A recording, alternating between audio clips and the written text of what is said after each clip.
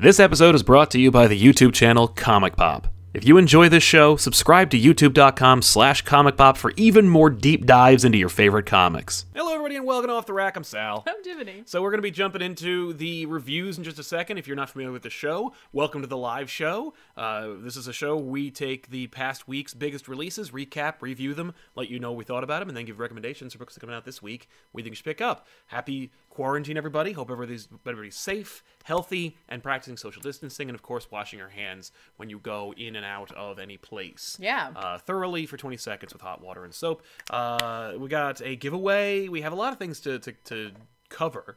But yeah, so how's it going? Good. Excellent. I was just eating a gusher before I we started know, that. I I know. thought I'd get it finished before. Why not? Why not? I was like, yeah, go live. We'll be fine. Uh-oh. Oh, it's a gusher. Yeah. So it's stuck to my teeth. That's right. Yeah. So stay tuned because we have a giveaway from our friends over at Valiant Entertainment. That's right. The people at Valiant Entertainment are coming out with a new Exo Manowar series from Dennis Hopeless and Someone else. somebody else. It's great. Check it out. This gorgeous, one-of-a-kind cover here with it's rigid and it is reflective. It's one of those covers where, like, the cover Is like is reinforced. actually is metal. Yeah.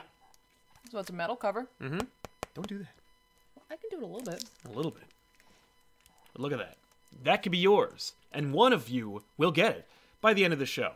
So hang out. We will be giving you a special hashtag to use in the chat. Our moderator, Danielle, will randomly select 3 different winners, one of whom will be chosen the person who actually responds to the congratulations you won will have won it. Here are the criteria to win this beautiful cover for the recent Exo Manowar series, which launches on Wednesday.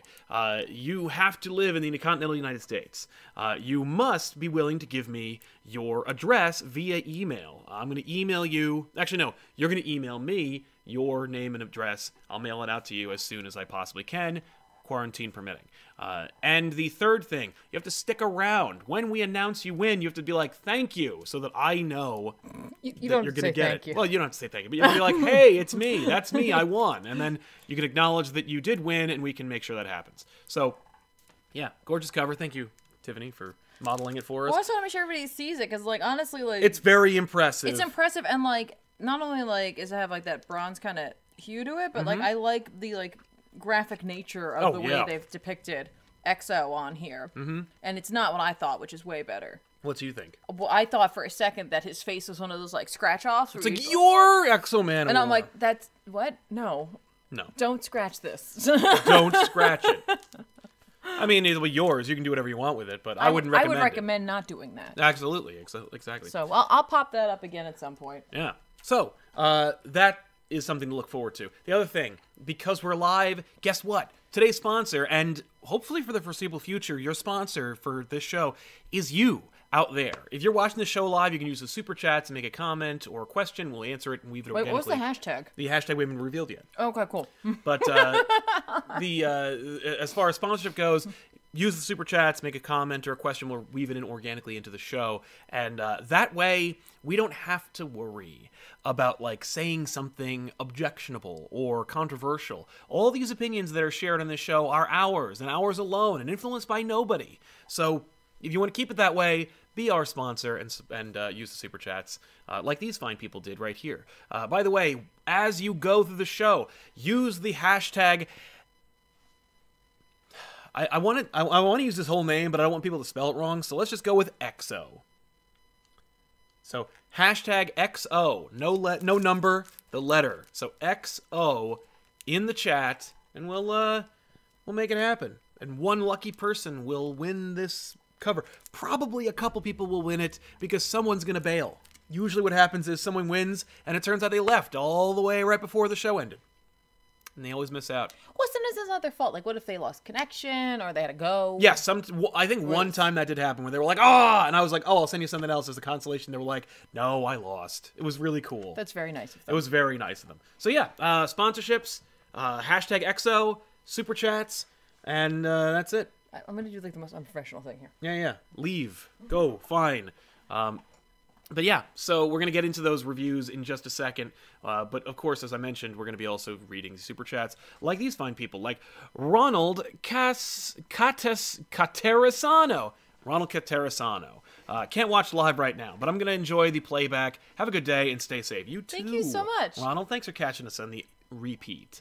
Artist FKA Red finally caught y'all live. Greetings from Louisville, Kentucky. Greetings to you too. You too. I knew somebody from Louisville, Kentucky one time. Me too. Yeah, we all did.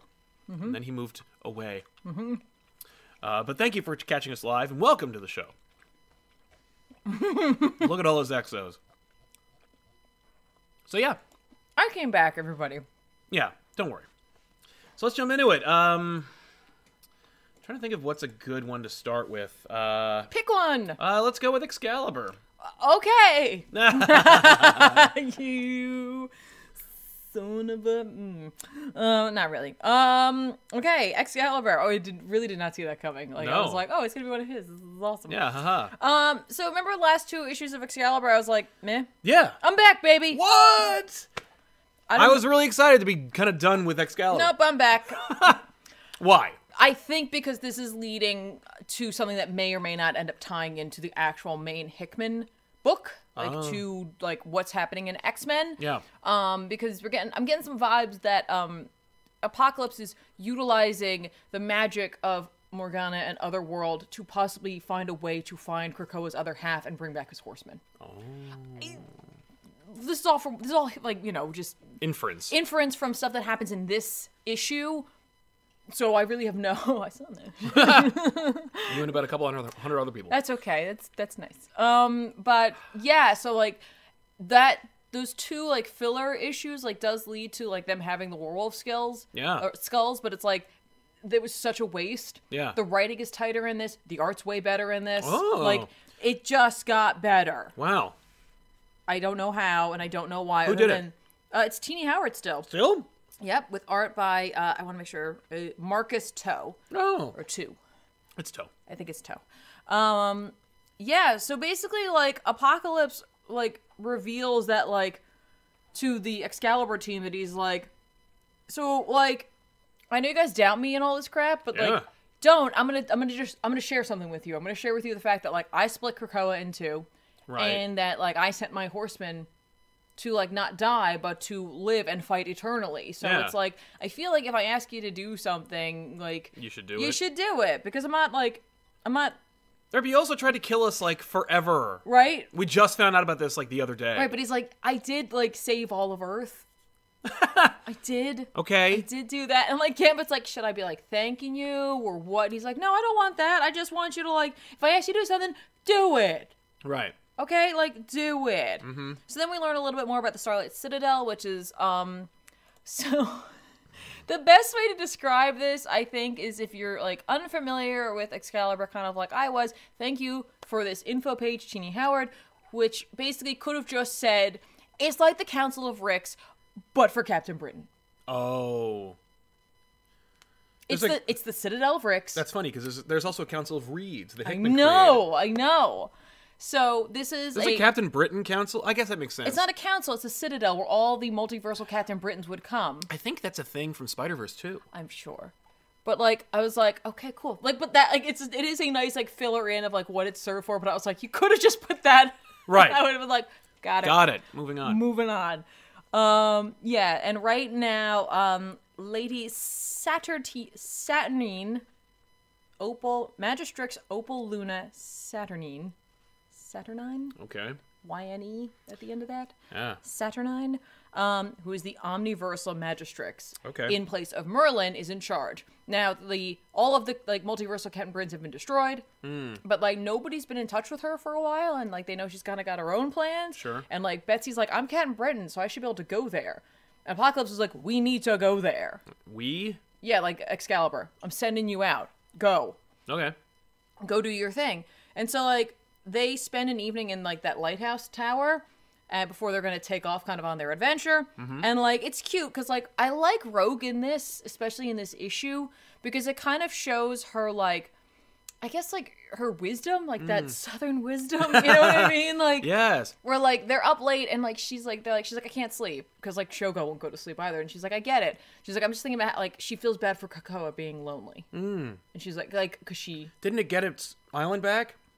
Well, Isn't Arako there? Who knows? You know, like when this takes place? Right, exactly. That's a good point. And, like, even if it is, it isn't, I guess. I don't know. Because, like, the guy, like, the horsemen would be there then, and they're not. What, the island likes the people, too? No. I'm just saying, like, Arako, like, when they sent that away, in theory, it was, like, to someplace horrific. And, like, his horsemen would have been there. So what came back then? That's a good question. Regardless, like, I like the idea of her, like, feeling, like, sympathy for Krakoa for being lonely. Right. And I was like, oh, yeah, because you know all about that. Oh, yeah. Brian's outside. Okay. Like, investigating something, and Betsy goes after him, and he, like, runs off, and he leaves. And she's like, what the hell? What was that? What's going on? Because, like, he's all messed up, right? I know, he's a bad guy. Yeah. Well, he's not a bad guy anymore. He's just damaged, like, now. Oh, so you should get a tattoo. Right, why not? So she decided they should just leave. Then we check in with the Citadel, where there's, like, all these, like, priestesses, and it's, like, it's just anybody could be a priestess. You could be a priestess, I could be a priestess, everybody could be a priestess. Right. And, like, the, like, Lady Saturnine Magistrix, I'm just gonna go with that. Good. Summons an item from the library, the archives. It's brought up to her. She doesn't open her door. There's, like, a tiny door. They slip it through the mail slot, basically. And they're like the two priestesses outside are like, okay. And then they turn around, and there's, like, a giant apocalypse head, like, kind of semi-transparent in the sky, like, looking down on them. One eye is a moon, the other is a sun. And they're like, oh, crap. They're like, you know, you seeing this? And they're like, I'm more worried about if it can see us. But, like, I guess if it was really dangerous, like, the bells would be chiming. Bong. Yeah, and then all the bells chime. Sure. And then we check in with the, you know, like, the coven. Yeah. That was against mutant kind. Yeah. Check in with them, and, like, they're like, yeah, so, like, we totally lost control of Otherworld, and, like, we don't know what happened to Morgana, and, like, somebody here's got to pay for it. There has to be a sacrifice because you guys failed. Basically, like, some guy volunteers. He's like, I volunteer. Oh, it's okay. And then just stab him to death. Right. And there's a woman there, and she's like, oh, and she runs away. Oh. And then it turns out it's Megan.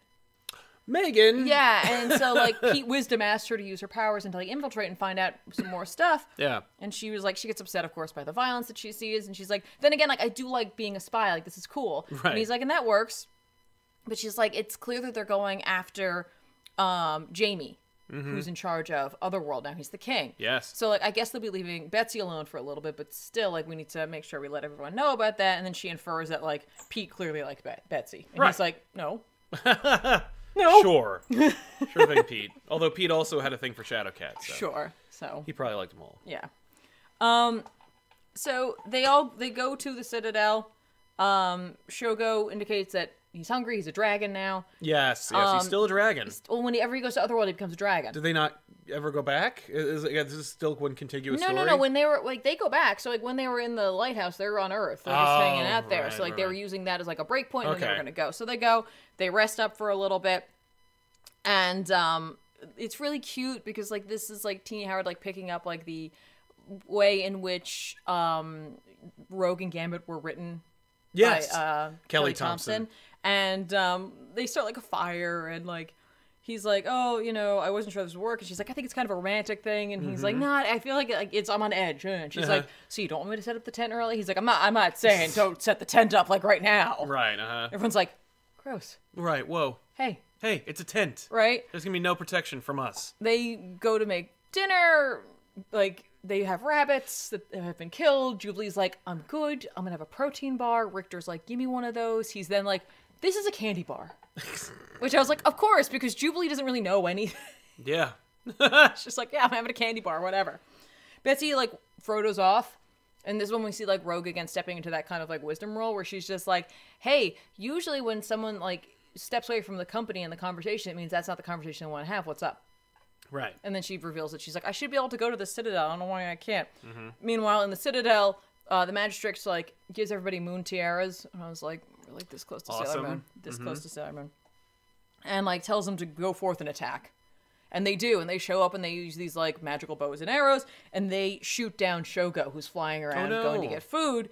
And, like, he's hurt real bad. And, like, Betsy can communicate with Shogo. And, like, is just telling Jubilee he's in pain and he's scared, and I'm gonna try to talk him down, and we're gonna make it okay. And Jubilee's like, can you tell him one thing for me? Can you tell him not to look at mommy?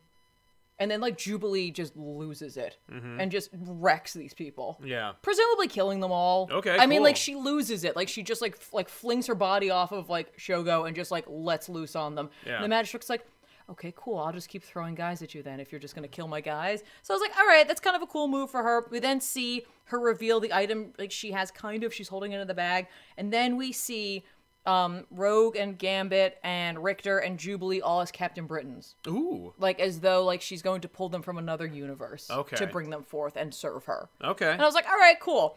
Neat. I want to know what Apocalypse wants from this. Yeah. Again, because he opens it by talking about his horsemen, I'm kind of like, okay. Right. Maybe this is going to indicate Apocalypse's role in what will happen in the future, or at least kind of close that story, because I have interest in that story in particular. I think that's kind of cool, his loyalty. Oh yeah. Because he also mentions that there's nothing he wouldn't do for the society they created on Krakoa. Yeah. So he kind of has this split loyalties, or almost mixed message. Mm-hmm.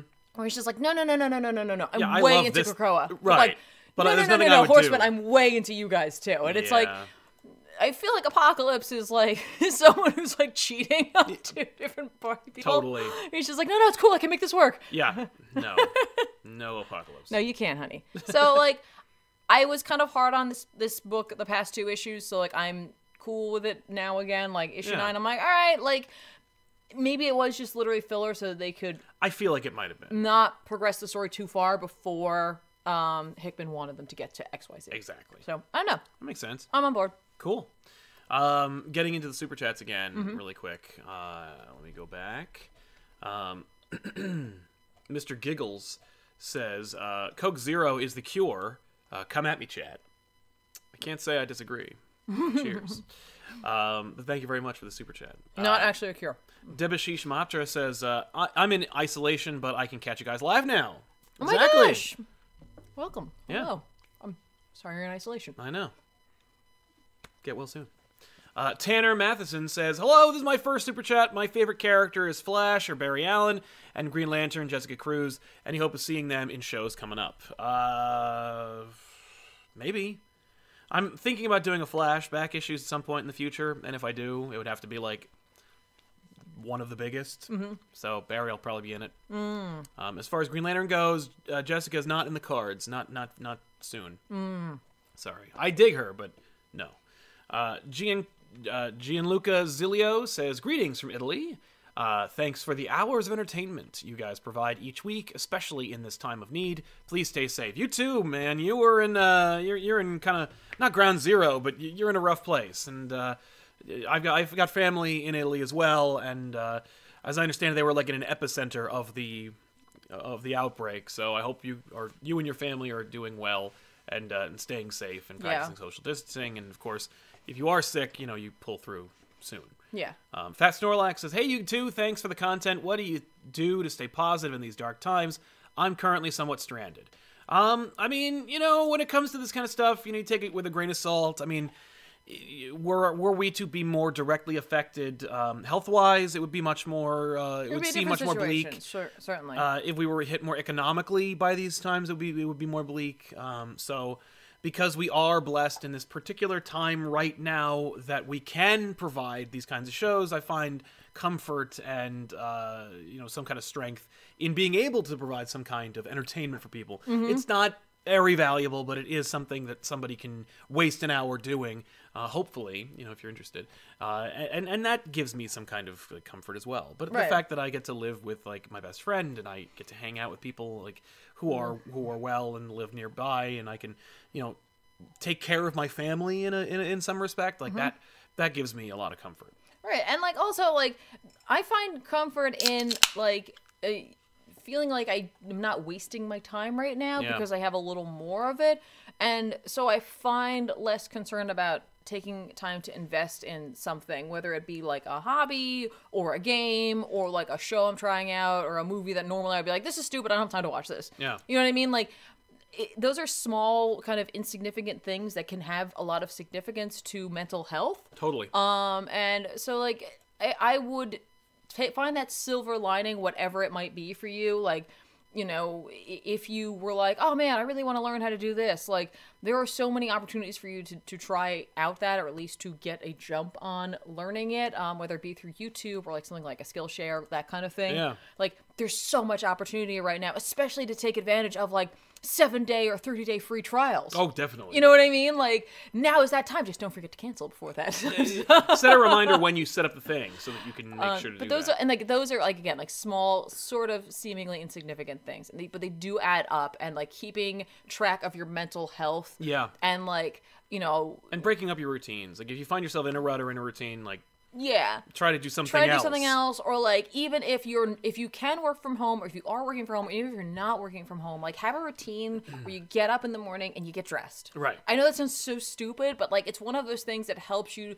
to put you in the mindset of like normalcy. Yeah. Yeah. So make your bed too. That helps. Yeah. Because it doesn't imply that like you're gonna get back into it. Mm-hmm. Yeah. I want to talk a little bit about Deceased Unkillables number 3, I think. It is number 2. It is great in its own way. We'll get into that in just a second. What? Deceased Unkillables number 2. It's written by Tom Taylor with art by Carl Mosteri. This continues the, like, those left behind characters. It's during Deceased, but focusing on an entirely different set of characters that Tom Taylor clearly didn't forget about. Yeah. But selectively didn't want to use for fear of crowding an otherwise packed book known as the original Deceased. And it's true, like, it would have been very bloated if he had tried to do this, and it was almost too much for him to do that one solo book about all the Magic and New Gods characters that he used. And even then, one issue, done in one, it's in the volume. This is a really fun series. If you liked Deceased, you're going to love this book. The only thing I have to ding it on, and it's a big ding, but it's such an engaging book. It's one of those things where it's like Symbiote Spider-Man. I love that book, but I can't buy it because the art is so bad. Okay. Like, it is so distracting. Yeah. And it's so distracting that I can't help it. And I want to like that book, and I wish it were done by somebody else. With this, it's a similar situation where the art is so distracting. Particularly in faces and heads and stuff. It's just not for me, because it's like they put the art through some kind of like algorithm aggregate and was like, okay, so I'm going to take some part of Frank Whiteley and some part of Rob Liefeld and some part. It's just like 6 different styles all at once. So you got like this mismatch of stuff, and I don't know if I can call it good. It's not bad. It's just very much not for me. But the art is very distracting in this book. And the first couple of issues, I really didn't care. But, like, as we're going along, I'm noticing it more. And I'm just like, oh, like, no one is attractive in this book. And it's not like they all have to be. But, like, they have to at least be engaging to look at. And, like, it's very distracting. Particularly faces. And one part, Giuseppe Camuncoli. I'm just like, no! And it's just, you know what it is? Like, they're fast. They're putting it out on time. It's consistent. But it's also like, do I want this? And it's just... not necessarily. But anyway, so the story is that Gordon and Red Hood are becoming kind of like... Gordon didn't go? Gordon didn't go. Gordon didn't get called. Batman died first. Batman died too fast. Also, Jason Todd didn't get called. But Alfred! Yeah, Alfred didn't call Gordon. Alfred's like, screw you, old man. I'm the old man in Bruce's life. He didn't call Jason Todd either. So Jason shows up at the cave and they're all dead. And he's like, oh... thanks for missing out on me. So he buries them. You know, and puts like a tombstone for Batman that says like bastard. But yeah, so Jason teams up with Gordon. Gordon, of course, finds out that Barbara's dead. Barbara and Cassandra Cain. Cassandra Cain teams up with Gordon. There's also a secret society of characters who can't die from the infection. So they like got together. Mirror Master screws it up because he can travel through mirrors. It becomes a thing. Deathstroke bails. He brings his daughter. They all team up with Gordon, and it becomes this kind of like the fun part of the mall sequence from Day of the Dead or Dawn of the Dead. Yeah. Where like Bane and Deathstroke are all like training these children that are all holed up in this like school that is protected by Gordon. It's like they're becoming like a family. And then, like, Bane gets bit, and he breaks open the wall, and everyone's screwed. Uh-oh, what are they going to do? Also, during the story, during this issue, they find out that everyone's leaving. Like, they got the call that's like, we're getting on arcs, we're bailing. Oh, the arc thing hasn't happened yet. No, it's taking place between the pages. I thought this was like a sequel. No, it's a supplemental. It's like a meanwhile. Yes. Okay. It's a whole meanwhile. This way we can use these characters in the sequel, and it's not like, hey, you just pulled them out of thin air. Nope, there's a whole series for them. Gotcha. Sorry. And it's also like fair because you gave them the whole series, so they got to have their due. Right. Good stuff. I like the concept. I love the story. It's just the art is like, ugh. So yeah, I think the art is the wrong fit for this tone of this story. I definitely think the coloring is the wrong fit. The coloring's for this very story. flat.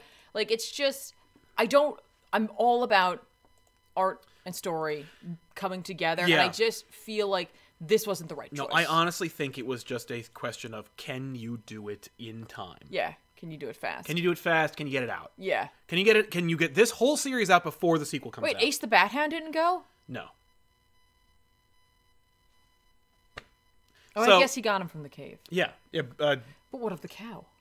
Yeah, right? Oh, Jason ate that cow. You know it. So. What of the cat? Yeah. Stop. Taylor selectively picks who makes it and who doesn't. And it's on what continuity it is. But it's a good series. I really enjoy it. I highly recommend it. Although if you are distracted by incongruous art, this will not do much to help you. Okay. That's fair. Josh Does Things says, I don't usually watch live, but since I'm off from work, I just wanted to say my thanks for y'all. Oh. To y'all for hours of entertainment. Greetings from Northern California. Hi. Hey, NorCal. Hey, thanks a lot, Josh. Continue doing things. I thought it was NoCal. Nope, it's NorCal. Is it NorCal? That makes more sense. That's what my friend who went to UC Santa Cruz for a second used to call it. Okay. Theodore says, Diamond stopping new comics. Thoughts? Didn't hear about it until just now. Is that accurate? Right? I don't know. Oh. Let's use it as a hypothetical. If Diamond were to stop new comics, it makes sense given the fact that most stores are closed, although comic book stores are in dire straits as it is, and many of them will not open again after their closures. And so they're all coming up with new ways to get your comics to you, curbside pickup. I've seen mail orders. I've seen even some that do delivery of orders over a certain number. Which is a really cool idea. I suggested when I talked to Joshua Williamson in an episode of Elseworlds Exchange, which will be airing very soon, that... It was from Adventures in Poor Taste. Okay. Well, they are in the pocket of big comics, so my guess would be that they are probably accurate. And it just came out 35 minutes ago. There you go. And I guess that would make... here's the thing. There's a lot of factors that go into this. When you think about it, it's not only do there have to be people working in the warehouse to ensure that these shipments are going out, but there have to be people in print shops printing these as well. Yeah. And I'm not saying that that's necessarily a cramped space, because a lot of times the machine does most of it, but you have to have people there spot checking, making sure that things are put in and run the correct way, stapled the correct way, and then also packaged to be sent out to the distributors. It's a lot of people that you're requesting come into work when they may not be in a safe space to do that. I don't know. You know what I mean? Because you're also damaging the livelihood of... That's the thing. It's so contingent on... everything is contingent on itself. You'll notice that a couple of other publishers closed, or, not closed forever, but closed because they can't afford to pay their workers, or they don't want to. Right. And so, as a result... they can't afford to, have books printed that aren't going to be picked up by, businesses. Yeah. If you're here... in New Jersey, more likely your comic book store is closed, right? Because the governor said it has to be, and so those those stores are open in terms of being able to do certain things, right? But they may not be ordering as much inventory, knowing that foot traffic isn't coming in, and so now you go back to the comic book company who's well, I can't afford to pay everybody to create books that aren't going to be purchased right now. Yeah. So it's if Diamond does stop distributing or shipping comics, it's going to hurt a lot of individuals, but, it could also help to save a lot of individuals. Yeah. And so, I don't want to be the person making that choice. No. But gee whiz, now that Diamond is closing its doors for a minute, wouldn't it be nice to see a competitor show up? It'd be the same thing, though. You'd be putting people in risk. I'm just saying. someone's always willing to do the job you're not. The Freight Grant Morrison says, stuck in an airport in a country I have no visa for. Good luck with that. Heading for home after university. Closed later for flights. Home due to be suspended. Internet's bad, so I can't catch this live, but not missing out on supporting you guys for being all around amazing. Thank you, man. Dude, stay safe and stay sane. Like, and when I say that, I mean, like, don't take unnecessary risks. Don't take unnecessary risks. And, like, honestly, like, a lot of people in that type of situation, if they're in an airport with you, like, may not be in the best mental state because of the fact that they're panicking because they want to get to wherever they need to be. And so, like, just be safe and, like, be a person, be a human. And, like, that doesn't mean, like, going over and making sure someone's taken care of. It just means, like, cutting some slack and hopefully getting that same in return. Exactly. Anthony Manzano helping us out. Thank you very much. Thank you. Ali Roger, what's one album you could be stuck on an island with? I was stuck on an island one time with Metallica S&M's Disc 1 and 2 for a family vacation one time. And I listened to that thing, like, the whole time. Oh, really? I was in high school, but, like, I listened to that album the entire time, and it was easy listening. Like, I was like, yeah, I could. But I mean, it was 2 discs, and it was complicated stuff, and it was Metallica plus orchestra, cool stuff. Yeah, I was stuck on an island with that album, and it did provide the comfort I needed. So that's my answer. The soundtrack to Silent Hill 2. Because I want to put myself in a mental state that I'm like, upset and sad, I guess. Yeah. But I've listened to some of that music on loop. Oh, totally. Like a crazy person. Right. Corey Hoyt says, hey guys, thanks for all your content. Do you have any plans for doing the Mandalorian on Savage Screen? Thanks for Save. Great idea. Should have done that. Savage Screen, it's always a teetering on the edge of being canceled given the views. We'll see. We'll do at least one more episode of the show to see if it's going to survive. Probably Harley Quinn Season 2 pilot episode or first episode. We should do, I don't know how to make this work, so I'm going to pitch something that may not ever be able to be worked. We should do a Patreon tier where you watch live with us. Oh, that'd be fun. We could do that. I don't know how to do that. Yeah, I could do that. But yeah, I would love to. We've seen Mandalorian. It's amazing. It's the best. After Empire, for me, it's the best thing Star Wars ever made. It's so good. After Empire? Yeah. What about Jedi? Jedi's pretty good. Wow. Concept Court, though I'm already fortunate enough to work from home these days, one of the best parts is getting to catch you guys live again. Thanks for the consistent content, guys. Thank you, Concept Court. You. Thanks for watching us live. Hi. Digging your Atomic Robo logo. Yeah. Algie Try, Comic Bob, hell yeah.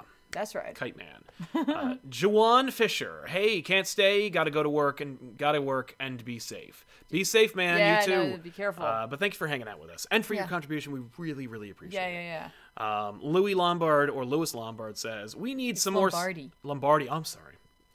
Louis Lombardi says we need some more Savage Screen from Harley Quinn involving Bane. All the commentary is great though. Appreciate the laughs. Thank you, man. Yeah. Oh. Is your card the Ace of Clubs? No. Fuck. So great. I got to see Ben react to that live, and it was hilarious. When did you guys watch that? Oh, well, you were, like, doing other things. While we were waiting for you, he watched, like, 3 or 4 episodes in a row.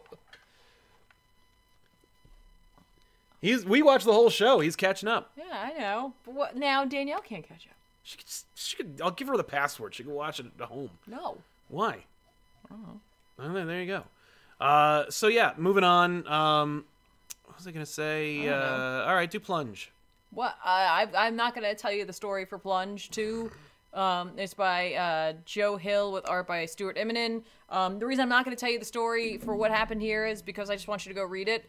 I would literally spoil everything that happens here. Just know that this is possibly my favorite book that's coming out right now. And I do love Something is Killing the Children, and that is also going to be coming up. And I love that book, and I love where it's going. But, like, this is, I don't know, maybe it's, like, that new, like, fresh feeling of a brand new story. I think that's what it is. But I also feel like the story is going to have a beginning, middle, and end, and I don't know how long Something is Killing the Children is going on for, like, necessarily. But, like, this comic, I was, like, page 2 of, and I was like, I can't wait for them to make this into a series. I hope that they do. Wow. Like, I really, like, typically I'm not that person who's like, oh, we need to take every story and turn it into, like, another medium. This, yes, 100%. take this, make it into like a series on like HBO or I guess AMC or something like that. Treat it well and just do that. Just do that, because it's like it's so good. It's so tight, and like it's clearly laying the groundwork for a lot to come, and I can't wait to see how it's all going to fit together, because it's like I have finally kind of gotten out of that like it's just the thing mentality, right. Because you know, obviously, Hill was inspired by that, but he was inspired by a lot of things, you know, from that time period in horror. And while there are certain references like MacReady and Clark and the dog and the look and like certain things, I think he's going to take this in a very different direction. And like he's doing that incredible weaving of like, we have like a couple of different like plot threads, and we also have like a couple of different, like we've got a group over here. They've split up. Yeah. They've split up. And like, that's like number one, don't do that. And each person's like discovering a little bit of what's going to become that full tale at the end. So I'm like,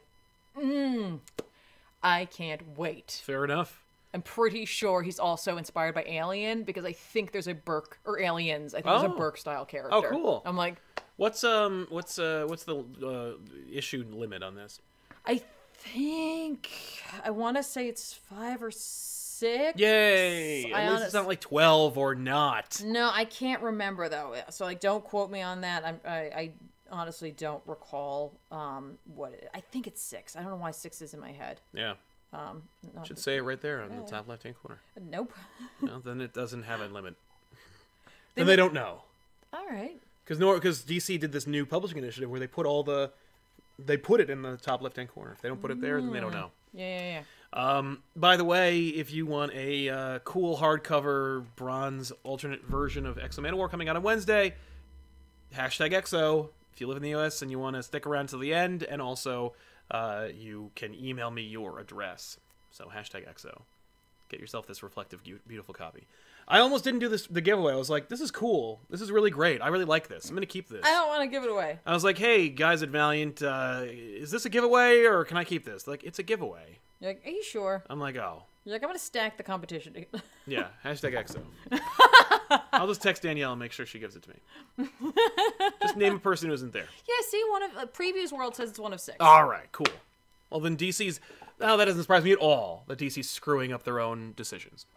Well, that's only if that's what they're keeping up with. Yeah. So. While you get ready to tell us about Deadpool, I want to talk about Amazing Mary Jane from Leah Williams, Carlos Gomez, Zay Carlos, and Anamapola Martello. They didn't expect to get more than 6 issues, so we're here on issue 6. It's the end of the last arc ended. Mary Jane's like, I got to go back to New York, but I have a whole series. What the hell am I going to do? Mm-hmm. So they make up some shenanigans for her not to have to go to New York. Instead, she goes and gets stranded in Montana. A lot of conveniences, a lot of contrivances. The story is still consistent and fun, but they're trying to... Clearly, they had to pull shit together and be like, oh no, we didn't expect to get a series out of this. Okay, I have a plot, but like we need an issue that explains us how to get to that plot. So here's this garbage book. Like, you know what I mean? And I don't mean like garbage as in it is garbage. More like a garbage pie. Like, oh crap, it's the end of the night. We need to make a pizza. And we have all of these toppings. Throw them all onto it and someone will buy it. And someone did. And his name was me. And I bought it and ate it and it was fine. Like, you know. It was fine. Well, yeah, because a garbage pie isn't something that you necessarily want to order. But if you get it because you're hungry and it's like 11 at night and the pizzeria is closing, you're going to eat it. And I did, because I know that it's a good pizzeria and they make good stuff, and tomorrow's pie will be will be way better. So this is a fine issue, easily skippable, but also integrally important because it does launch Mary Jane into the next chapter. But if you want to keep Mary Jane's adventures going, you got to read this issue. So go pick it up. Okay. Mary Jane. Mary Jane. Well, amazing Mary Jane. She is amazing. I like that cover because it's like doesn't have the look of, but has the color palette and like stark white background of a Rockwell yes, painting. It's very Norman Rockwell. But like the style isn't there. No. Which I was like, that's kind of it just evokes that feeling, but it doesn't it doesn't ape off. Yeah, exactly. So Deadpool number 4 came out. Yeah. And I realized I was like, I'm pretty sure I'm 1 issue behind, and I was, so I read issue 3. Sure. Which then let me read issue 4. Because that's how things go. Yeah. And it's Kelly Thompson with art by Chris Bachalo. Yay. It's like a dream team for me, honestly. The art is fantastic in this. I love Bachalo's panel layouts, his use of like negative space at times. and like his action, which is like not something that you may be used to saying about him if you know him more for the Aaron run of like Doctor Strange. There was some action in it, but not quite like this, because this issue is the end of his fight with Kraven. Oh, yeah, son that's of right. Kraven. Right, Kraven's clone. Yeah. Son. By the way, how many panels does Chris Botchell use an actual photograph in the background? None. What? Yeah, that's what I'm saying. Like, he uses this really cool treatment, like using the night sky as like this total black, and like then making the trees like this really light color. That's like, great. It's just really cool looking. Because that's the thing I've noticed he's been doing. Yeah, he did that a lot in Doctor Strange, but I Yeah. haven't seen it so much here. We get a, like, basically, like, in the last issue, it was, like, we revealed that, in fact, Elsa Bloodstone did use, like, a special dart. She took these bullets and she bathed them in the blood of this demon, which then gave them teleporting power. So he just went to, like, a hellscape for a little bit and then came back and was like, I hate you. Oh, that's fun. That's where Nightcrawler has to go. That's where he is. I don't know if it was Limbo. Well, when Nightcrawler teleports, he has to go. That's why he smells like brimstone. 'Cause he Right, comes but, like, from I don't know what dimension he went to necessarily. It's, like, wherever the specific demon Sure. was from. So, regardless, he's like, his guard, like, all the monsters, like, you know, was it Manwolf? Yeah. No, it's not Manwolf. I can't remember. Is it Werewolf by Night? Oh, Werewolf by Night. Is it? Yeah, Manwolf is John Jameson. Yeah, who has it's a Werewolf moon by crystal. Night. Yes. Well, because I'm trying to remember, because, like, in that issue, Deadpool has trading cards, because, you know, he has all those pouches. That's where he funny. keeps his trading cards. He's like, that's why I have these Yeah, he conveniently uses trading those. card-sized pouches. And I'm like, that's hilarious. That's great. Because what else would be in there? I think he uses those for Squirrel Girl or something like that. Yeah, to he has explain- other ones, but these are the monster ones. Yeah, that's Like, great. He's like, I used to write these, but they fired me, and now some like basement dweller writes them instead. And like, so we get like that treatment in the last issue. There's even one for Jeff. He's like, wow, how did they get these out so fast?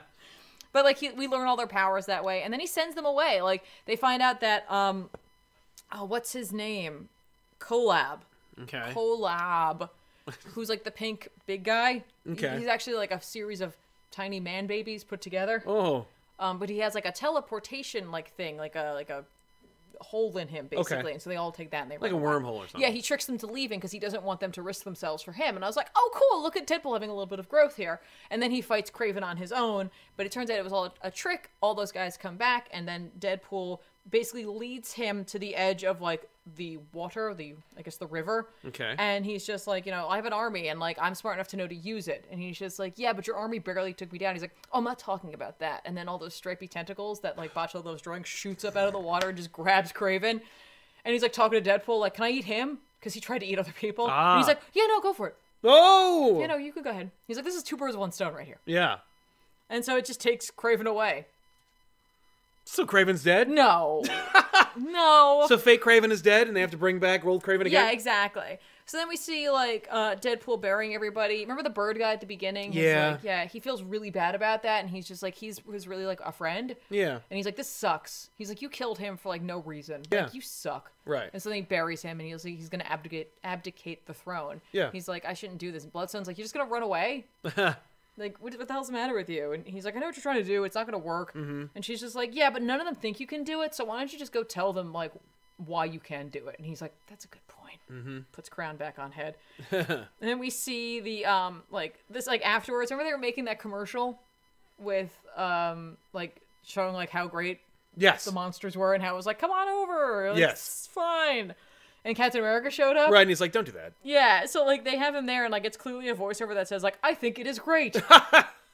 And then, like, it's like, hey, and if Captain America thinks it's great, and he truly is America's ass, so, Nah. like, you should probably come on over here. It's awesome. And Cap's like... Now I gotta sue Deadpool.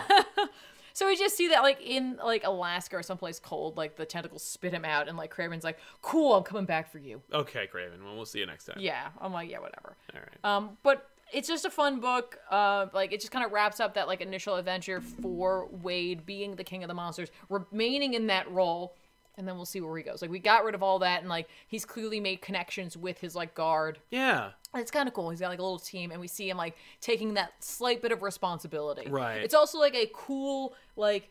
They talk a little bit about how, like, Kraven and he are going back and forth because, like, Kraven can't help himself. He's just constantly, like, on. Like, Right. just, like...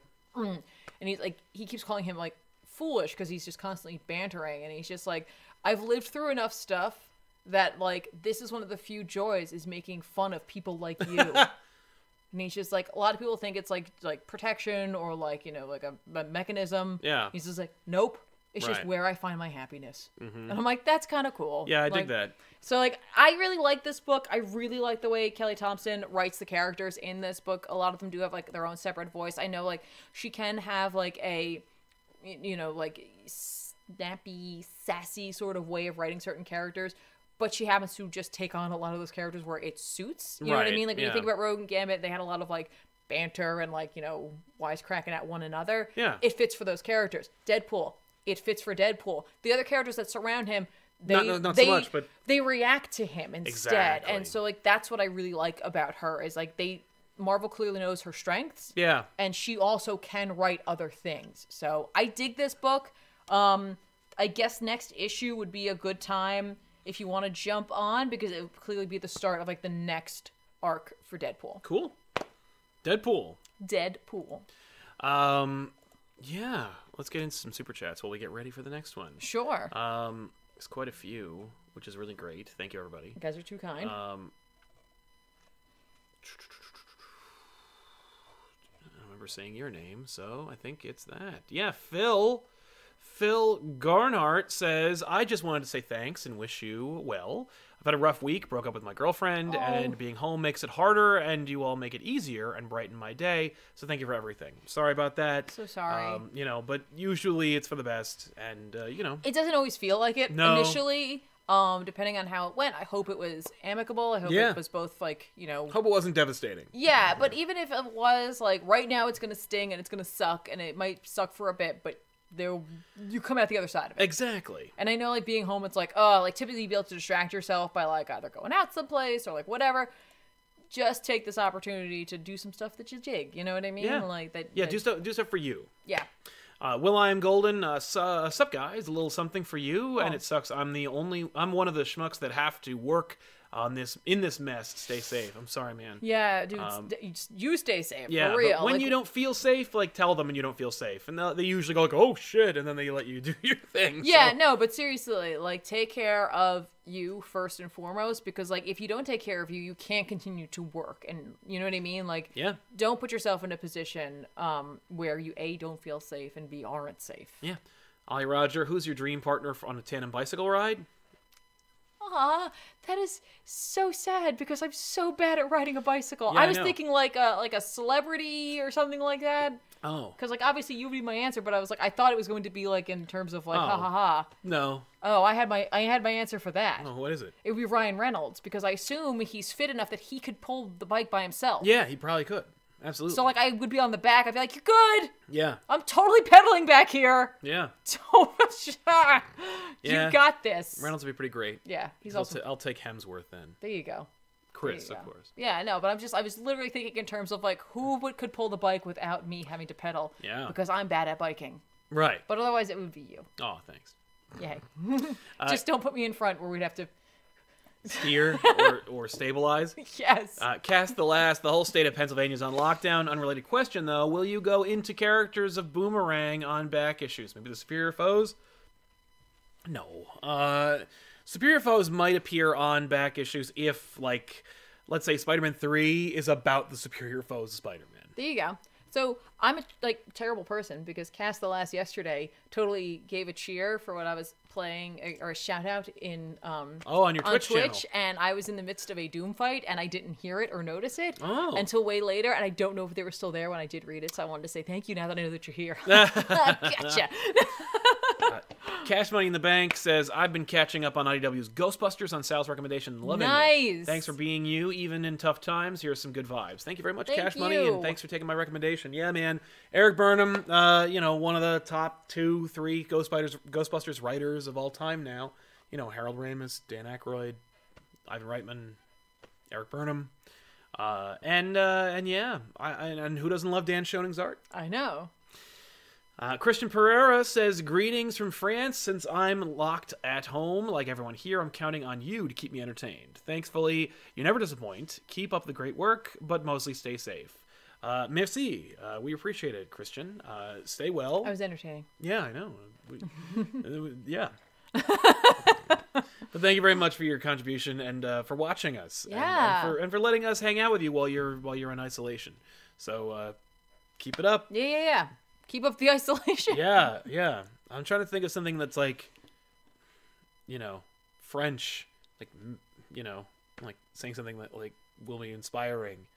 All you can say is like, about the resistance, but that doesn't help. Yeah, viva. I don't know. I'm sorry. I got nothing. Yeah. Thank you. I was gonna say merte because it's like a Latin, but that's a Latin expression that means like good fortune, but it also means like shit in France. That's merde. Yeah. Is shit. Moon Knight 32 can't stay because unfortunately I'm working in a lab, means no extra work, extra time right now. On the plus side, I get to walk around with a mask doing dumb Bane voices all day and annoying my colleagues. Yeah! That's amazing. Well, definitely be careful over there, but good for you find that silver lining. Yeah. Like, for real. You should definitely be like, Alex, you don't have to do this because you got it on. Yeah, you got it on. You can be like, I am this laboratory's reckoning. I'm really glad you have my permission to experiment. I'm glad that they didn't, because it would have definitely seen as a cash grab. But wouldn't have been funny if DC had gotten into the making masks that look like Bane's mask. Right. But you could have said bon chance, but I think that means good luck. But like that might be taken the wrong way. Thank you. Dr. Comic, I hope you're reading Aquaman's current run. Aquaman and Mara's baby girl's born, but for some reason she's named Andy. Still, I love DeConic's run. Yeah, I hear great things. I just haven't had a chance. Maybe it's like Andrea. That'd be cool. There's Andy McDonald, whatever her name is. She was an actress. It's Annie. Yeah, Annie McDonald. That doesn't matter. Who cares? They could be named. Yeah, I saw the panel in which she was born, and I was like, that's really cool. Aw. Jack Rudy, thanks for the stream. Have to go to work tomorrow. Construction is essential. I'm confused, but thanks again, and wish me luck. Good luck, man. Definitely good luck. Yeah, we need buildings now. Not only because of like the potential for obviously getting ill, but you're in construction, so that's obviously like a that's a potentially dangerous position to be in, especially if other people are distracted. So definitely be careful out there. Yeah, definitely. Let's talk about Robin's 80th anniversary. Look at him up there, punching me in the head. Yeah. Ow. Man. Okay, so like, it's funny how like DC how DC has like are the stewards of some of the most iconic characters and legacies of all time, and are like horribly embarrassed by them. The like logo, the title for this is Robin 80th anniversary. Of course, the Action Comics 1000, Detective Comics 1000, those sold well, and those are the only two books that are hitting 1,000. So I still want to make those numbers. So let's just celebrate their 80th anniversaries. Wonder Woman 750, Robin 80th anniversary, I'll charge the same number. The Robin one I can understand. They just did Batman's. I know. Like, well, they did Detective 1000. Yeah, but wasn't it like the year of the Bat? Yeah. Is it 80th, 85th? I think it was 80th. Yeah, it's like I can see this being like a... Yeah, because it would be like a year or two later. But it's also part of like that Bat... I agree, I know. Lineage. I know, but it's also a cash grab. And but the logo is the Tim Drake Robin logo. They're the title. It could use the logo and the title itself. I saw them try really hard to use this. Like, they rearranged it when they debuted Tim Drake as Drake. Right. And they just couldn't do it because, like, they don't have, like, this font in their computers for some reason. And it failed. But I just want to really quick talk about this because, like, this is Tim Drake's title. Like, he earned this title. This is his. They developed it for him. And then they're like, oh, fuck Tim Drake. For, like, years now. Yeah. But you want to use the stuff you like, right? It drives me crazy because it's like, it's having your cake and eating it too. It's like, eat me. How about that? Like, it just drives me nuts because it's just like, that's his. And we were talking about this in another show that you'll see later, not this week's back issues, but next week's back issues, where you talk about the Robin logo. Yeah. Like, the R. And I love the R, like the Dick Grayson R. But at the end of the day, it's a letter R in a circle. Like, there's nothing graphic about it besides the fact that it is, like, in a block lettering. Yeah. It's not until Tim Drake that they made a logo for Robin where they actually did something. And it's funny because, like, back in the day when I was a kid and this, like, was a thing, I thought, like, oh, isn't that like kind of just 90s? Like, doesn't it feel kind of 90s? But like, Right. I think it stood the test of time in a big way. Okay. Because they keep using it, and because it never stops looking good. You know what I mean? Yeah. Like, I never get tired of looking at this logo. And I want to see it on every subsequent Robin costume, except for the classics. Right, like right. the Dick Grayson, Jason Todd costumes, they get the R. It's not until they evolve the Robin character and his costume that he like earned a logo. But there it is. Hey, like, I love that logo. Don't screw with it, but keep it. But what do you're a graphic designer. What do you think of this logo? And talk more about like how it reflects on this character a little bit, because you were talking a little bit on the last show about it, but we didn't get a chance to really dedicate time to talking about like Robin's kind of like place in pop culture and how like he kind of warrants his own design, even though he is like a supplement to Batman. Sure. You know, he also is a character in his own right, as the book has portrayed. I love, by the way, this cover. Yeah. The cover itself is just like, it uses negative space to fill up Robin's red. Batman's cape, you just see the tail end of it.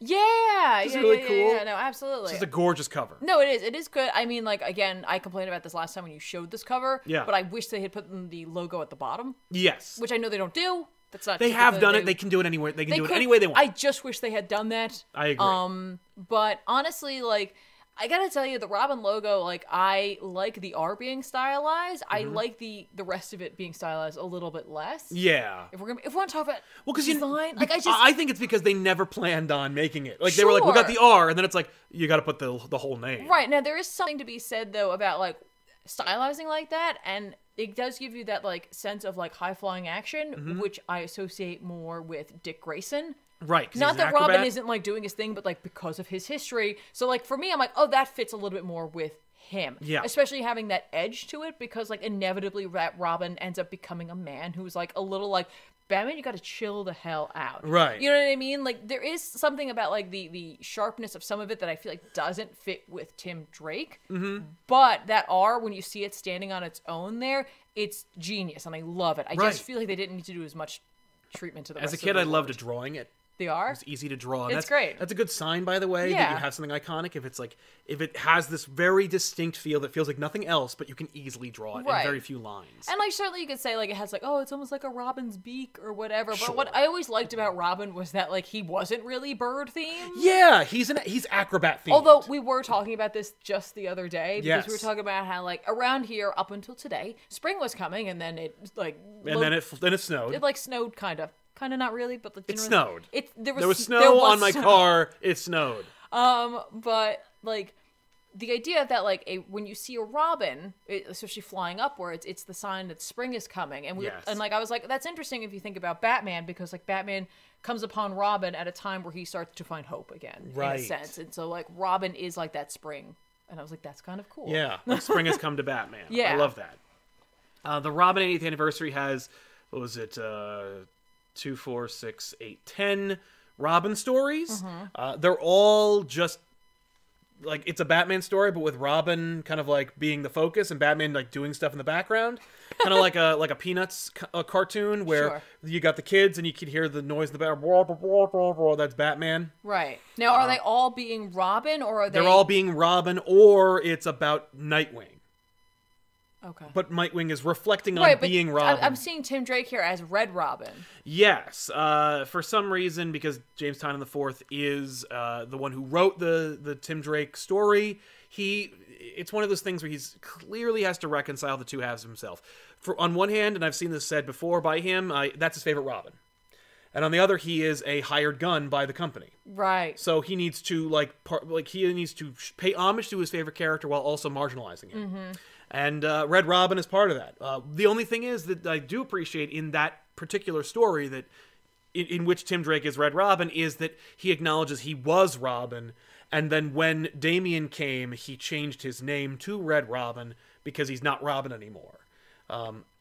This is part of the reason, of course, and it gets to the heart of why I hate Damian so much, and it's because he's superfluous and because he supplants. You know, Jason Todd died, then Tim came. Yeah. It wasn't that, like, Damian showed up because Grant Morrison was like, ooh, and then that screwed up everything else. Yeah. You know, like, regardless of what you've done with him later, Tomasi, blah, like, he supplanted the people who came before and upset the theming that was going on in this fictional character. So it's okay to maintain theming. Like, you know, it's like telling your kid, like, you know, your friend who had kids, like, oh, you can't have a fourth kid. That screws up the theming of your family.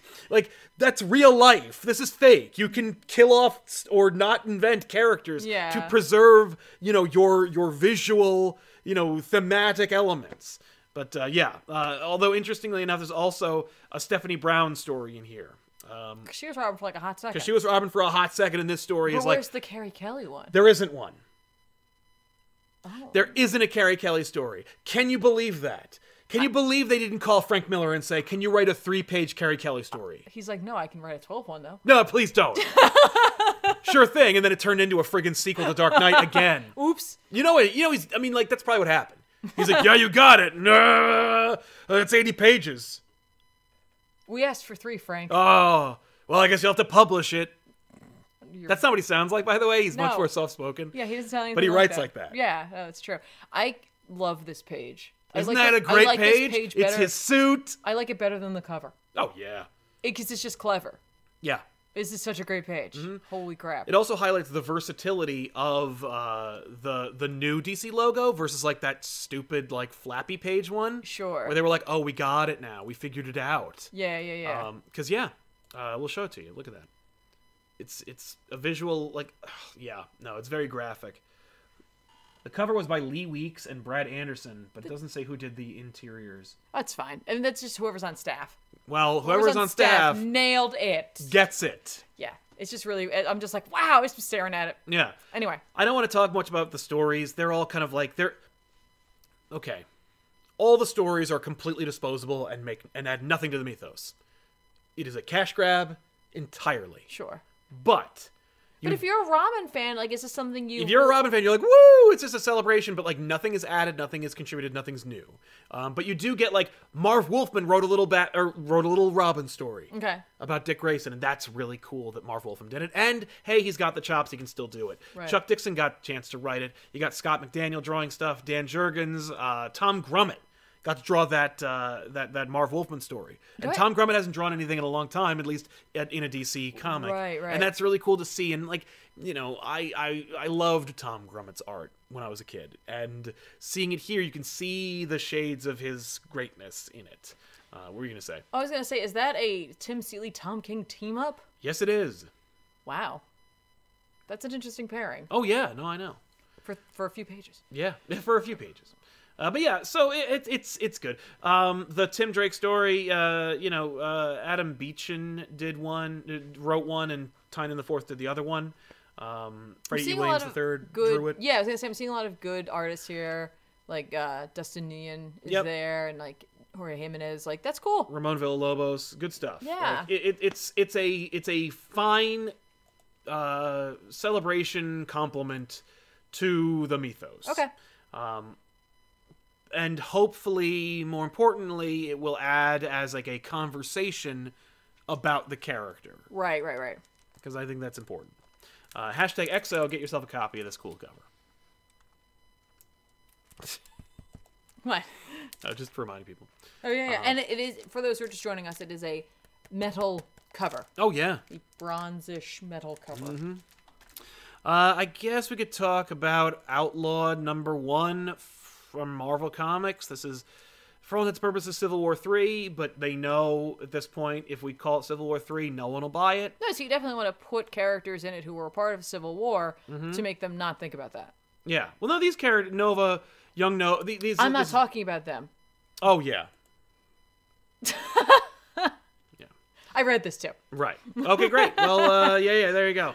So this is literally Civil War 3. It's from Eve Ewing and Kim Jacinto. Mm-hmm. The concept here is literally just like, it's teenage Civil War. An inciting incident takes place. A piece of legislation is passed. A character is marginalized, and Spider-Man's caught in the middle of it.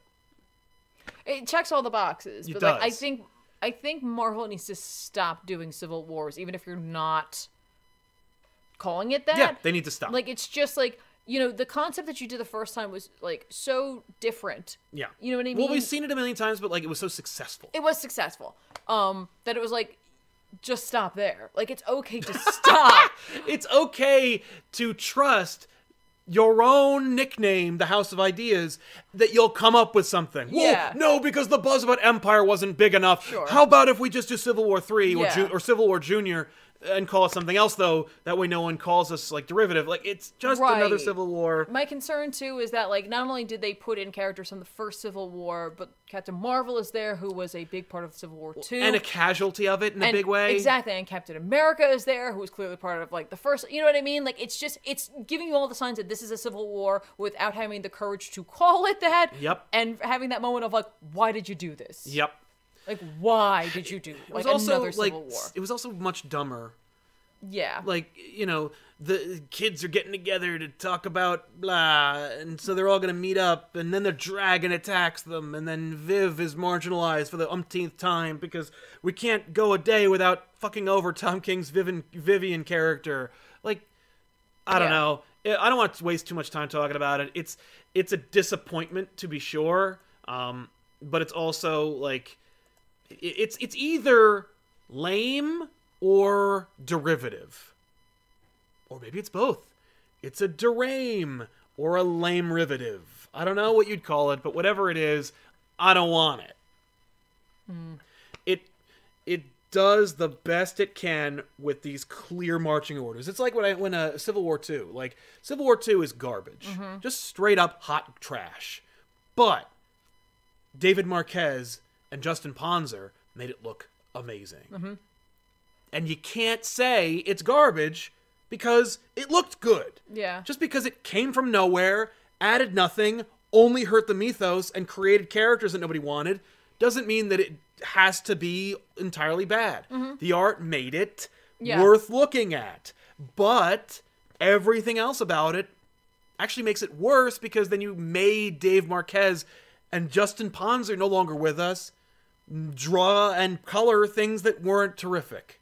Yeah. Or things you didn't want or need. Right. And we're here again. Yeah. Now, I guess what this does do is bring up an interesting idea, which is that you have... Alright, so, like... Kids aren't allowed to drive cars. Right. But you have these, like, super-powered children doing things. You know what I mean? Like, it's like we, as, like, humans, go like, hey... you can't do this, or this until you get to a certain age and you totally understand, like, the ramifications of your actions. Because it's like, you're kind of crazy when you're young. Right. I was. You know what I mean? Like, so, like, then you tack on, like, superpowers. And it's like, when you're in an institution like the X-Men, it works. Because it's like, well, technically they're at school. Right. Or on a crazy sex island. Like, technically, there's supervision. Yeah. And so, like, I kind of understand the base concept of this. I just don't like the fact that it's clearly creating another Civil War. Yeah. Right. You know what I mean? Like, I think they're going to detract from something that's kind of a nice, like, a neat idea to explore by doing this. Yeah. You know, like, it completely, like, distracts you from, like, oh, like, here's a story that could be told. Yeah. I also really love, it's funny because this could be a really cool, like, arc in Spider-Man. The reason why I say that is because Civil War 1, the biggest moment from it was an afterthought that Joe Quesada pitched to punctuate issue 2 or 3, in which Spider-Man reveals his identity, right? He says in his monologue, I've been Spider-Man since I was 15 years old. Spider-Man was the first teenage superhero of any worth and merit. Yeah. Particularly in pop culture. Like, someone's gonna friggin' be like, actually, so-and-so was, and it's like, yes, and that's why I definitely mentioned him. But, like, Spider-Man was, like, Marvel's teenage superhero. He's also the best superhero. You know, it said it on the cover of his book for many months. He's a shining example, but he also killed his college girlfriend, right? Like, yeah, he's a good example of how that works and doesn't. Yep. He would have the most to say about it, especially as an adult. Yep. Like, do I want 20 Spider-Mans running around? Yeah. With my guilt? Probably not. Right. You know?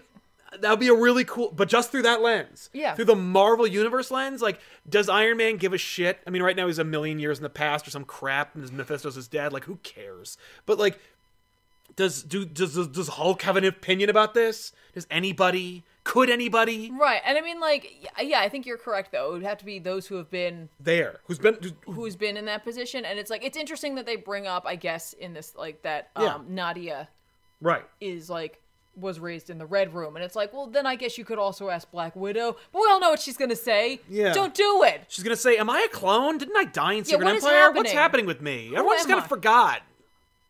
But you know what I mean? Like, so yeah, I see what you mean. Like, this could have been like a not necessarily an event for Spider-Man, but like just an arc story. Yeah, like literally a 4 or 5 issue story. Yeah. They did a whole story, which was written by Tom Taylor, by the way, called Immortal Hulk: Great Responsibility, in which Spider-Man gets the Hulk's powers. It's an arc, kind of, but its own thing. Yeah. They could have just done that.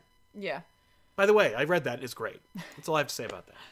But yeah, you know, I feel like, and again, like, they just put too many breadcrumbs that, like, are making sure you immediately, if you weren't already thinking Civil War. Speedball's in it. And he goes like, this is for your own good. Trust me. Remember that time I killed all those people? Like, remember that time I put on that S&M bondage costume where I got stabbed and all with spikes that counted the same amount of souls that I killed and stabbed? Like, what kind of bullshit is that? Like, how? Like, either it's in horribly poor taste or like it's tone deaf. Right.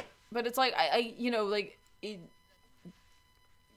didn't have to put in all the Civil War stuff. But instead now, like, you took this thing that could be like a sensible conversation, right? And you've put this magnifying glass on it that will only highlight its blemishes. Mm-hmm. So, congratulations in your desperate mad dash for more money. You've only served to alienate your audience further and potentially hurt some of your most profitable characters. Can you imagine what happens with Kamala after this, since Feige's developing a friggin' Kamala show? Maybe this is actually a Kamala pitch. Maybe Feige was like, okay, you gotta make Kamala bigger, more national. I guess, but I mean, I don't know. Because I'm just saying he's chief creative officer right now. And I mean, like, obviously I don't know what this is really going to be setting up for, what their intention is to come out of this. Like, I'm not really sure what Marvel is expecting to get out of this, other than to just have been like, it's not technically a Civil War. No, it's called Outlawed. And I'm sure that characters will not fall on different sides of the argument and fight each other physically. Give me a break. That was Outlawed. Talk about something that's killing those children. It's not killing those children. It's killing the children. Yes, I know. Something is killing the children. Number 6 came out this past week. Mm-hmm. Oh wait, we didn't do super chats. I'm sorry. Oh, well, it still came out this week. Well, no, keep doing it. Never mind. Okay. All right. I was just like, oh crap, we should probably do some of these. They've been. Yeah. Yeah, we did that one. Did not do that one. Debashish Mahaptra says, I'm an illustrator, and when I moved to Canada 5 years ago and didn't know anyone, your channel was the only thing that gave me comfort and kept motivating to create. Still do. Love you guys. Thank you. Thank you, man. Thank you so much. And keep creating. Seriously. Yeah, keep working. That's amazing. Good for you. Yeah, That means a lot. And obviously, you know, working from home for you right now, probably not hopefully so much change. Yeah, hopefully. Meow Nian says, Grayson without Midnighter, that's no fun. Haha. I guess that's true. Yeah, well, it was most of Dick Grayson's Nightwing stuff his butt in panels? No. Oh. No, it was not. It was drawn by Jurgens, so no. It should have just been like butt wing. Butt wing. Nick from Pluto, what's up, Sal and Tiff? Some bucks from my favorite channel. I'm really enjoying catching Tiff's Doom streams on Twitch. Thank you. Twitch.tv/CompopTV. Tiffany's playing Doom Eternal. Check it out. I am. We're playing Doom Eternal. There's a little bit of a... They're adding a lot. Yeah. But still, it feels good. Classic sounds. Yeah. That's what makes the difference. You're playing it with classic sounds. Yeah. Raj Patel, work in retail at the moment, and the only consolation is you guys that are live. Really appreciate you guys. Really appreciate you, Raj. Thank you so much. I'm sorry you work in retail. That sucks. Be careful. Don't take any unnecessary risks. Wear gloves. Everyone's doing it. Don't feel like you don't have to do that. Literally, like, I know we're all practicing social distancing. We had to go to Target to grab things, so we did like a pre-order thing so that we didn't have to like interact with as many people or like, you know, anything like that. Went to pick it up. I did the thing where I was like, I stood as far away from the counter as possible, not only for myself but for them. Yeah, because they don't know me. Right, they don't know that I'm fine. Yeah, no, I'm good.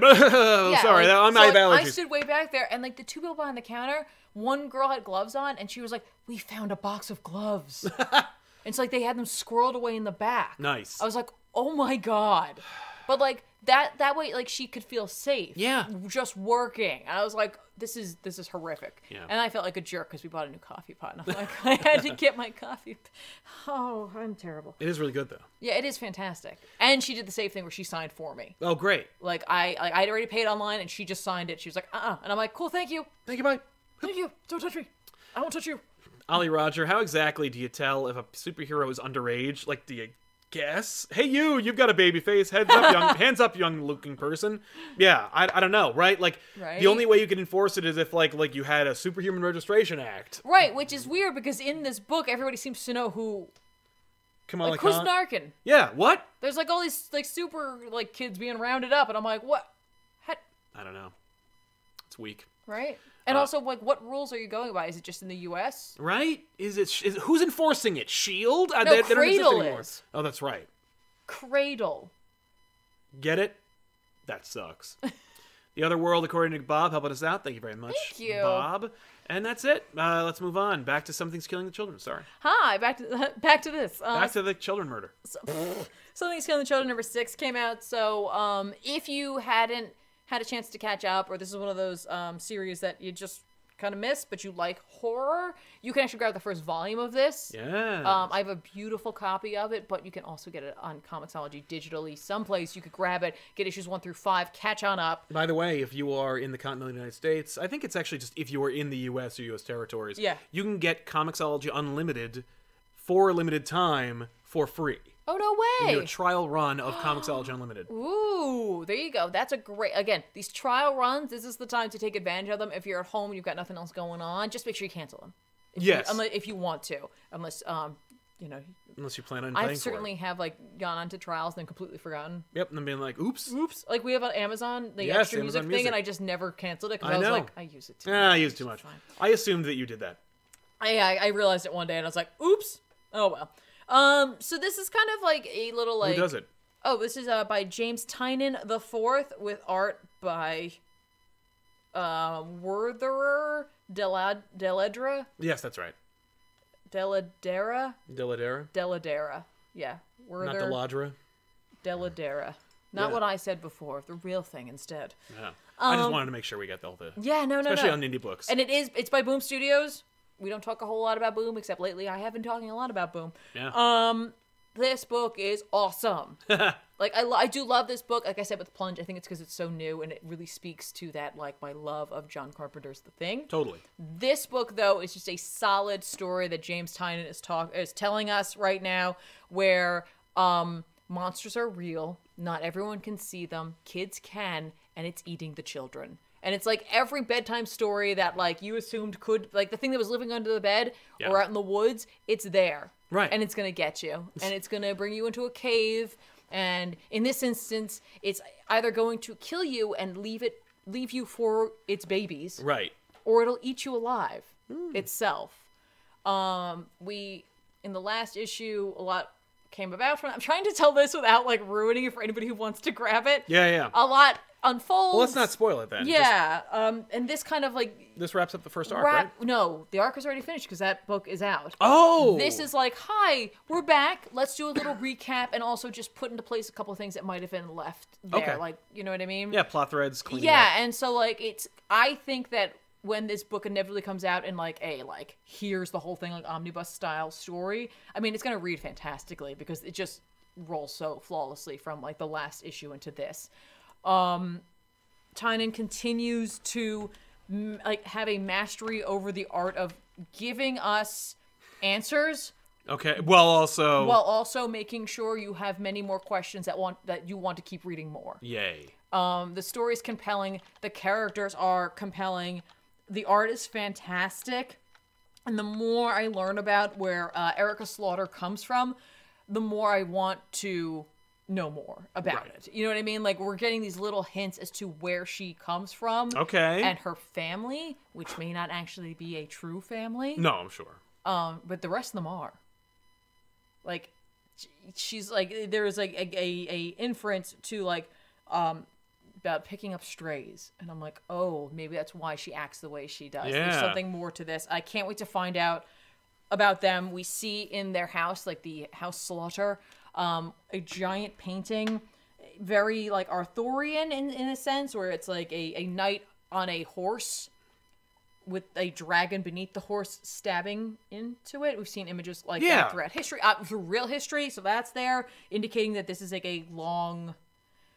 It's been around for a while. It's been a bit like around for a while, and there's some rules that are supposed to be associated when she's breaking them. She's breaking all the rules, and I'm just like, that's probably fair, they're monsters. Yeah, screw them, they're eating people. Children. They're eating children, and the fact is that people, like, adults can't see them. Mm-hmm. And when will they stop? So, like, this is the kind of book that it's like, if you do dig horror, or like even like a thriller style story, or like a mystery, grab this, go for it. You know what I mean? Like, this is for you. Okay. 100%. I mean, the art's just really like spectacular. Talk about like a really strong blend of like story and art that is fitted and suited for it. Yeah. Just so perfect together. And apparently Werther and Tynion, I just used one first name and one last name, like really have a great relationship, and like Tynion trusts him like implicitly, like, just here it is, make this work. Yeah. So there you go.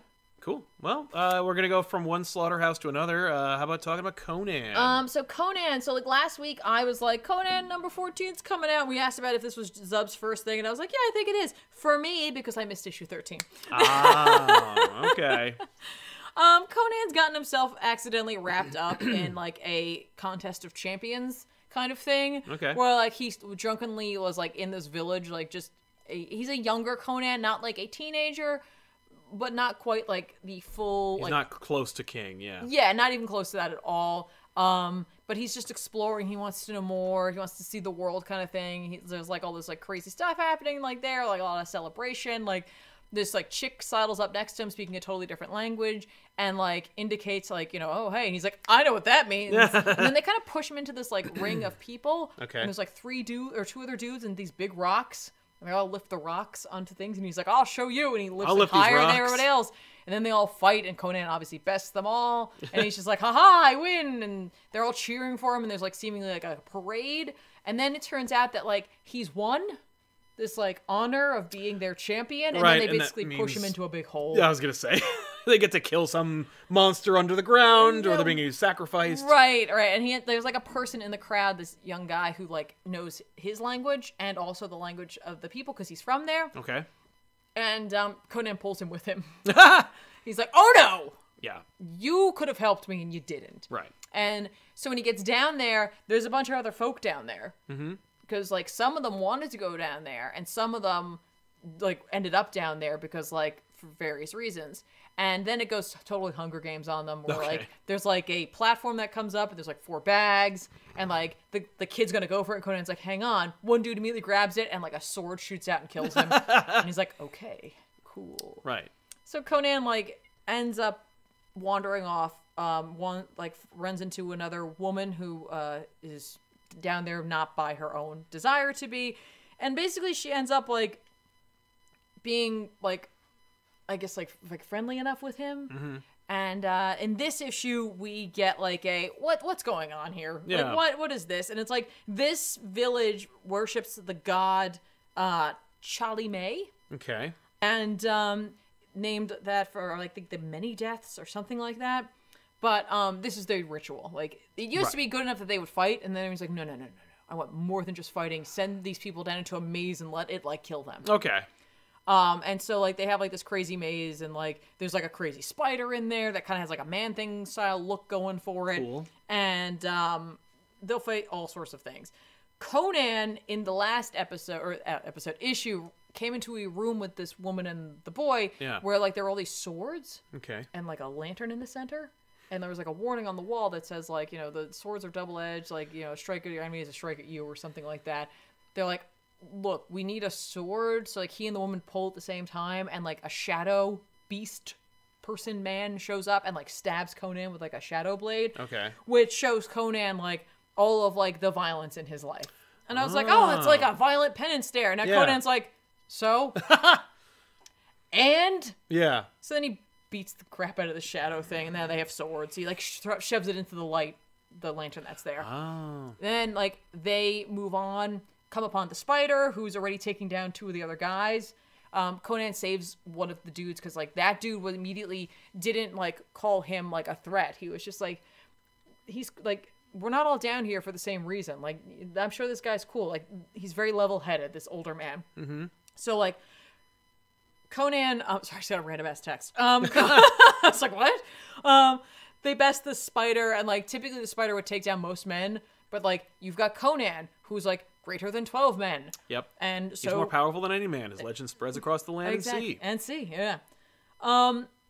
The old man is revealed to be a shaman who came to this town to be like, hey, your god and your religion sucks. You should move past this. And so they threw him in the hole.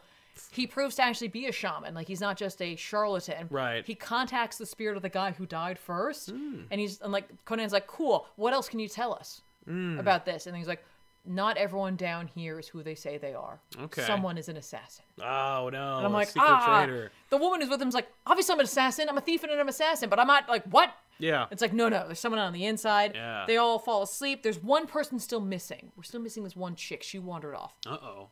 And, Conan takes first watch, and for a moment his eyes get heavy. Oh no. And when he wakes up, like, he's like, was it a minute? Was it, I don't even know. Yeah. So he goes to wake up the shaman, and the shaman's dead. Right. His throat's been cut. And he's like, everyone's gonna wake up and they're gonna blame me. Yep. I better kill everybody. So that's where it leaves off. This is Jim Zub writing this. You know the guy has a passion for Conan. He writes the story differently, obviously, than Aaron did, but I think it's a good different. Like, it's a strong story, told beginning, middle, and end, with a Conan who is like has more depth. Like, obviously Aaron's Conan had depth because we saw him at different points in his life. Right. But like Zub's knowledge of Conan and like the multifaceted layers of him where he's not just a hulking brute really does shine. Like, there is some strategy to Conan, and like, yes, of course, like he does love his food and killing and women and all that. And we definitely see that here. There's something more to it. And like, I love Conan being in the situations where like he's like, okay, what am I gonna do now? Okay, well, like I know I didn't kill him, but like I know what it looks like. Guys. Right. Okay. I know what you're thinking. That's great. So if you wanted to jump on a Conan book, you don't have to grab the issue before this. That's issue 13. Yes. Cool. Because like technically, it's a brand new like story. Yeah, with a new creative team. Yeah. So like, I'm glad they didn't renumber. Yeah. But you could go just start at number 13 and go on from there. That's cool. Yeah. All right. Ollie Rogers says, Sal, look at the camera and say, I love Shazam. No. So, but you did technically. Exactly. So let's talk about Batman, huh? Batman number 91 from James Tynion IV and Jorge Jimenez and Rafael Albuquerque and Agualian, Danny Miki, a lot of great stuff. This is the start of essentially the Joker War, which I love it because like there was this whole arc, and I remember Tynion was really like hamming it up, where he's like Deathstroke and all these assassins. That's what this issue had. Oh, we don't want to do that. Nobody cares. So Joker kind of like recaps literally what happened in the last issue, where he explains to the reader or the bartender, Cabana Boy, about his interaction with the designer, the over-designer, and that, okay, so there's, Joker's gonna hatch a scheme, plot 1. Plot 2 is Batman is gonna fight Deathstroke. Yep. Plot 2. Catwoman and Harley Quinn team up and go to take the fight, essentially, to the designer. Kind of. I mean, like, Harley was helping with the Deathstroke issue. Yes. Catwoman's scheme now is that now that she knows that the designer is back on the table, is to do her crime before he does. Right, exactly. She's like, because if I take it, all the money, then you can't take it. And she tells designer that she told Batman everything, and he's like, great, that's good, that's part of my plan. And you're like, You could really say, like, you could always say that. You could always say that. Yeah, no, I agree. So all those things happen. And essentially, Batman is like in the midst of battling Deathstroke in a pretty decent fight. Yeah. In which the designer reveals that like he basically fires Deathstroke. He does. What I love about their fight is like they're fighting and like Deathstroke first of all is like he has predictive abilities. This must be costing you a fortune having all the drones fly after him, and like Lucius is like it is. It kind of is, and he's like, all right, fine. All right, stop the drones. But like Batman inevitably gets Deathstroke and then tries to appeal to his like sense of like humanity. Yeah. And I was like, oh, I know. I was that's like, a baller move. It was. That He you was like, know is not going to work. No, and Deathstroke's like, give me a break. What was that? And he's like, yeah, I just wanted to lure you out here so I could literally tackle you off of my plane, and then we could go barreling down towards the ground. Where he's like, what are you, nuts? But Deathstroke's like, okay, let's, like, his plan is like, tell me who the designer, where he is. Yeah. And he's like, I don't know, and I made sure I didn't know, so I couldn't tell you. Exactly. Now, just pull the grappling hook out that I know you have it behind your cloak. Yeah, and he's like, fine. Fine, whatever. The designer shows up and is like, cool, hey, yeah, your contract's terminated, and like, sends these, like, Joker-fied. I don't think they are. I think because there is a supernatural element, presumably, to this character. Because the cover says, against the threat of a Jokerized GCPD. Right. But is it the Joker's machinations, or is it the design? I don't know. So, like, I thought also that it was Jokerized, but then I remembered that legit there is a supernatural element to this character when we first saw him. Yeah. And so I wasn't sure if we weren't supposed to lean more towards that. Yeah, I think that you definitely need to be thinking like, obviously the designer conceptually would, if he's this smart, would be able to figure out the Joker toxin and be able to utilize it on his own. Well, I've never seen the Joker toxin like turn people into zombies that attack for him. Right. So I don't know. But yeah, regardless, so like, they get attacked by Jokers. And like, you know, Deathstroke's like, okay, we need to work on like getting out of here, and he's like, and he's like, did that guy sound like he was gonna pay me? Because that's all that Deathstroke really cares about. Yeah, like that didn't sound like I'm gonna get my check. So so he teams up with Batman and they fight, and essentially designer's like, ho ho, just wait to see what I got coming up for my you. sleeve. It's Riddler. Who gives a shit?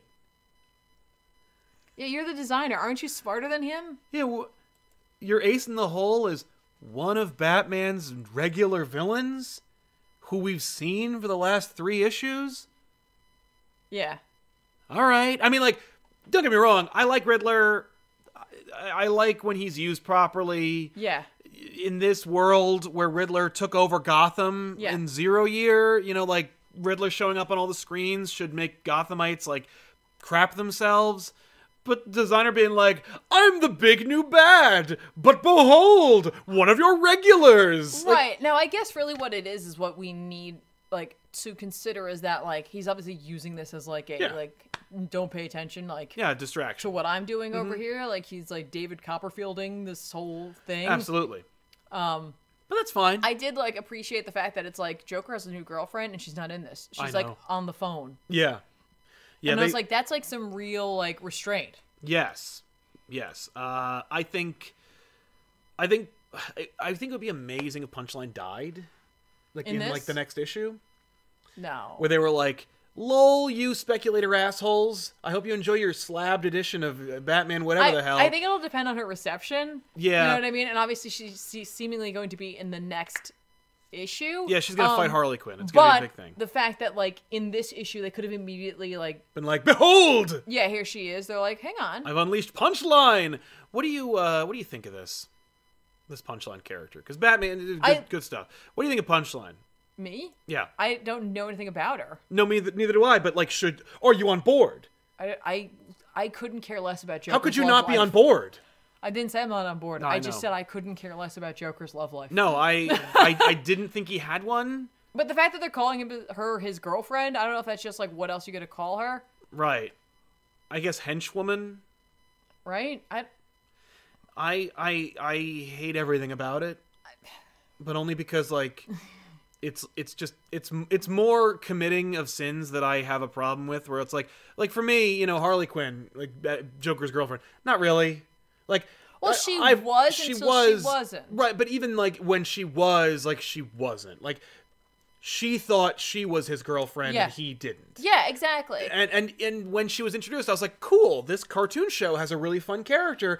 I'm really enjoying it. And then in the comics, they were like, and her too. And I'm like, oh, now you've kind of made it a little problem. Right. So, I mean, like, either it means that, like, either you're going to just do Harley Quinn again, where it's like her path is going to be like the realization that like Joker can't love anyone except for Batman. But we've already done that 1,000 times. Or it'll be something where it's like, okay, like she's just as crazy. Right. And like delusional. Or she's not, and she's like, she's like smarter, Yeah, so and like she's just like, oh, you can call your girlfriend all you want. I'm not. right, I'm just trying to use the Joker and then take over Gotham. Yeah, I saw how this turned out for Harley. She got her own. Yeah, she's one of the fourth pillars of the DC universe. Maybe me too. Why not me?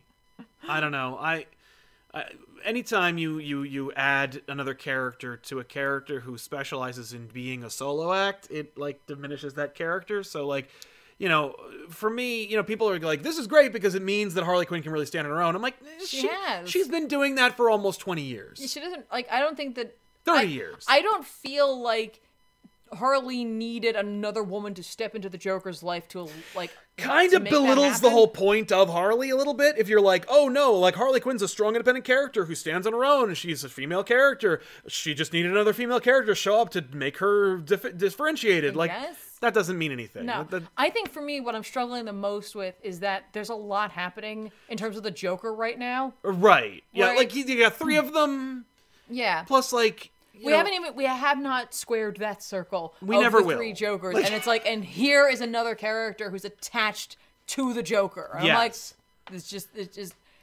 Could we just deal with the 3 Jokers? Could we just deal with that? Right. And then maybe she comes. No. On. Okay. Because that book took too long to come out. June 17th or not. Well, now they'd have a legitimate. Probably not. They would have a real reason. Hey, you know what they should do instead now?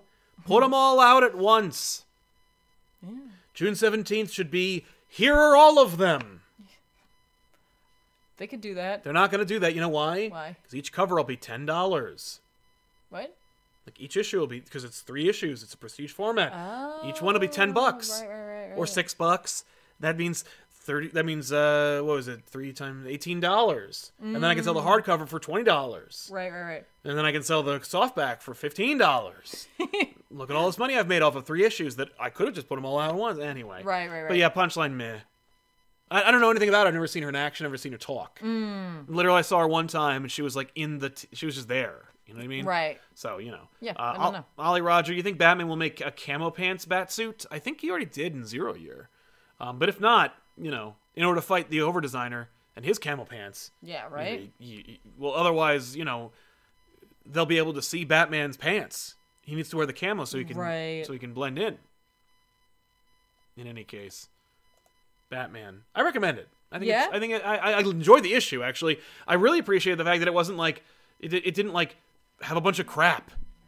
You know what I mean? That it wasn't just like bloated. Right. It had 3 different fights in it, or 3 different stories in it, essentially, and it all worked together. Yeah. No, absolutely. I mean, like, again, Tynion knows how to do that. Yeah. He knows how to have, like, multiple things happening with teams.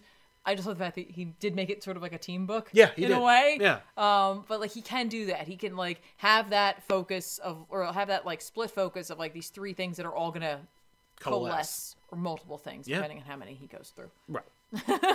Mitchell Best, what if she's into the Joker and Batman is so down with Joker loving Batman? I don't know what that means. What if she's into the Joker and Batman and is down for Joker loving Batman? She's looking for like a 3-way. See, I misinterpreted when I read that, like with speed reading, I thought he was suggesting what if she was like a plant by Batman? No. Like what if she was like, what? How would you get that out of that? I don't know, but like it just inspired. But I was like thinking about Dr. Aphra, yeah, and how like she was an agent for Darth Vader. I love the idea that like Batman's like Joker apparently has a thing for mentally damaged women in clown costumes. I'm gonna create a Harley Quinn and get her in there. If someone was going to create a Harley Quinn to like to distract him, I would say it would be the League of Shadows, or the League of Assassins. That'd be neat. You know what I mean? Yeah. Like, just because they're like, we just need to make sure. Keep an eye on him. Yeah. Regalio Canella, I love your hat, Tiffany. It's like mine. Does it have Fury's name on the back? It's so sweet. Yes, it does. So, yeah. I don't know if you could see that, but yes. Yes. Yeah. Let's jump into the recommendations, and then we'll reveal who won the #XO special cover. Yeah, so I guess you have like one more chance before the names are going to be called. So let's jump into them. Recommendations for this week. What do you got? I got a ton of books. Giant Size X-Men Nightcrawler is coming out. Oh. From Hickman and Davis. Oh, that's right. I forgot. Yeah. Looking forward to that. Yeah. Yeah, Alan Davis is drawing Nightcrawler again. That's awesome. I'm excited. Far Sector number 5. This is a good opportunity for me to get back into trying out Green Lantern Far Sector, because I totally did drop off on that book, and it's only become more and more interesting as far as people's goes, from word of mouth. Okay. Amazing Spider-Man 42. Spider-Man's gonna fight Gog. Yay! That's gonna be fun. X-Men number 9 is coming out. Yes. So we're getting more X-Men. Yes. Cover's gorgeous. There's a lot happening. Yeah. Oh, we're doing space. Yeah, well, well, right. We it's have the to deal with Summers. And the Brood. The Brood. Yes. The Brood. Batman Curse of White Knight number 8. I think this is it. And it's going to be over. Don't say it like that. Well, it was supposed to come out. I hope it does. I love this book. If it's not already, 8 of 8, yes. Go check it out, because Correct. it's so great. Wolverine number 2. My pal Vic is going to be drawing some of this, so Nice. definitely check it out. I don't see his name on there. Never mind. I retract my recommendation of Wolverine number 2. X-Men Fantastic Four number 3. But it's number 2. He's not drawing it all. Like, what? If he's not on the list, I don't care. I got through half of that book and was like, this is boring as hell. X-Men Fantastic Four number 3 from Chip Zdarsky. This series is not boring as hell and is in fact really awesome. Check it out. Nice. I think there's one more issue after this. I think I missed issue 2. Dr. Doom has an island of mutants. Oh, no, I did read that. Yeah. Oh, okay, cool. Yeah, no. Hooray! I don't know why I thought that was all issue number 1. Yeah. And Batman Superman number 8 from Joshua Williamson and, of course, Nick Darrington. Yes. Nick Darrington would very much like to have his own Batman series. From social media is any indication. Please give it to him by buying books that he draws and telling DC how much you want to see him draw. Yes. He's so great. Yeah. Yeah. Who did the cover? He did. Oh, nice. The coloring is like... The coloring's not It's his, not great, his friend. but it looks like All-Star Superman-ish. It is, yeah. Ish. Oh, yeah. No, it's fun. Zod and Ra's al Ghul, Kandor. Let's just undo the Bendis thing, please. That's fine. Justice League Dark number 21 is coming out, so gonna still be reading that for as long as I'm gonna read it for as long as they're putting it out, but unless things go south post Tynan. Right. John Constantine Hellblazer number 5. I like that they can't just call it Hellblazer. No, they're not convinced that people know what Hellblazer is anymore. Yeah. I really am loving this series. I know. So I'm in. I can't wait to read this. That's by Simon Spurrier. He just does such a good job. Yep. Such a good job. The art is also phenomenal. And from Boom Studios this week, Once and Future number 7 is coming out. It's number 7? I thought they were done. Yeah, no. Because I remember at the end, the teaser was more's to come. And I was like, I can't believe how quickly more was to come. And I think that's literally just because Kieran Gillen enjoyed the series way too much. Yeah. Dan Morris still in the book. Yay!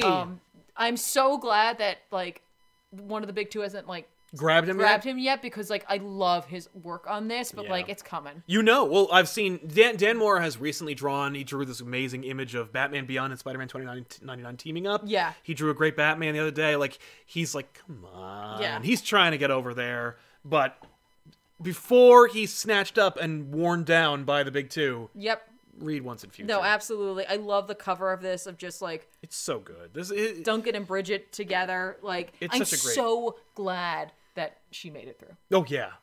It's so good. This is touting that, an artifact from the British Museum is stolen. And they're like, is it Arthur? What was the artifact? Yeah. Is it something new? What's happening? You know what I mean? A lot of stuff was promised at the end of this book. I have absolute faith in Kieran Gillen. For me this year, and even at the end of last year, my top 3 books have been Something's Killing the Children, or my top 2 books. And, I guess if I say this year as well, Plunge and Once and Future. I'm a happy girl when any of those books are coming out. Yes. So the fact that we're back with Once and Future, I really can't recommend it enough. Especially right now, if you're just looking for something to grab, you can, I think, grab issues 1 through 6, definitely on Comixology, and I'm not sure if the first volume is out just yet. I feel like if Something's Killing Children came out, then we should have Once yeah, and which Future. I don't. I thought I saw it Which somewhere. is what's wrong with me? Right? I didn't see it, that's why. But like I would recommend snagging it. It is an action adventure, high octane fantasy story. Yeah. But not set in a fantasy world where you need to learn a whole bunch of crap. No. Set here with touching on Arthurian lore, which most of us have a cursory knowledge of anyway. Mm-hmm. Just saying. Just grab it. Is it out? Bakerman 1001, the joke about Clark getting Lois to cosplay Doomsday and having rough sex to help him deal with his trauma of dying to the monster is now a thing. Yes, it is a thing. We made that joke. Well, Ben did. In our episode of Heroes in Crisis. I don't know what that means. It's a thing. If you mean that, like, someone drew it, I don't want to see that. No. But Ben does, so definitely tweet at him at CommonFlux and let him know. No. Because I'm sure he'd like to see it. But thank you very much, Bakerman1001, for letting us know that. Yeah. But yeah, so let's announce our winner. Right now, as of the time of our announcement, Dante Cook is the winner of this X-O Manowar cover. Dante Cook, if you are in the chat, please sound off. Let us know that you exist and that you're here. And then what you got to do, man, is just email me, sal@comicpop.net, and let me know your name and address, and I'll make sure this gets out to you, hopefully within this week, as long as the post office is still functioning. This is you can so beautiful. steal my copy because I desperately wanted this copy to myself. So you're just going to take it out of my hands and put it into your collection. What a gorgeous cover. I really, really like this. I really, really wanted it. And hey, if you check out the posters for X-O Manowar #1, you'll also find a quote by me and attributed to Comic Pop and myself, where I recommend that book. So. Really? That's awesome. So yeah. By the way, on Comixology, I don't see a collected volume Holy for Once crap. in the Future. But you can get them all, and since I already purchased them, I can't tell if they're a discounted rate. Yeah. But like I said, like a lot of times with indie publishers, Right. They tend to drop the first few issues to like a more reasonable price. You know what I mean? Like, yeah. So like again, this is a good time, especially if you can get unlimited. Actually, if you're getting unlimited, just go grab it. Just do it. See all. I love that you can look by publisher. You're right. Me too. Just like aha. So far, no response from Dante. That's Archaea. Do. Archaea. Well, yeah, because there's Boom Archaea. It's like a sub. Do they merge? I guess. Just added. Well, Dante, I'm going to have to move on from you, my friend, because I have another winner right now who may be able to take it from you. We'll see. Which may happen. Which is why I do this. All right. Going once. Going twice. You got to give it a second, too. I'm going to give him... Yeah, I know, because there's a little bit of a delay. There's a little bit of a delay.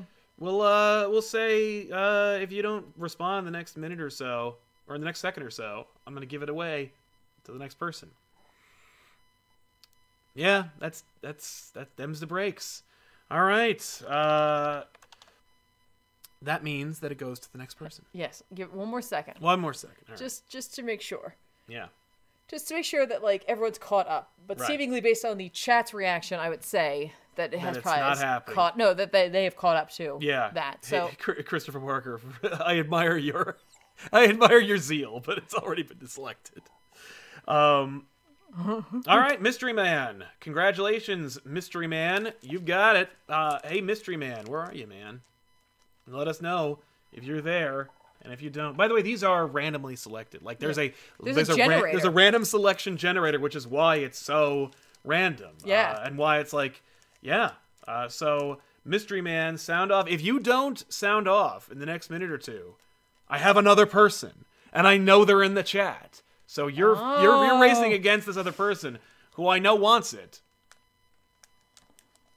So if you're not there, I'm gonna give it away. I'm gonna do it one more time. We're all stuck in our houses, so I can be here all night. We're not in our house. No, we're at the office, but the office is close by, so it's not a big deal. People are putting F's in the chat for Mystery Man, who also missed out on this. I love that I can at them in the chat. It's fascinating that Dante and Mystery Man both went to the bathroom at the same time. Well, that's that for you, Mystery Man. If you were in the chat, you should have caught it.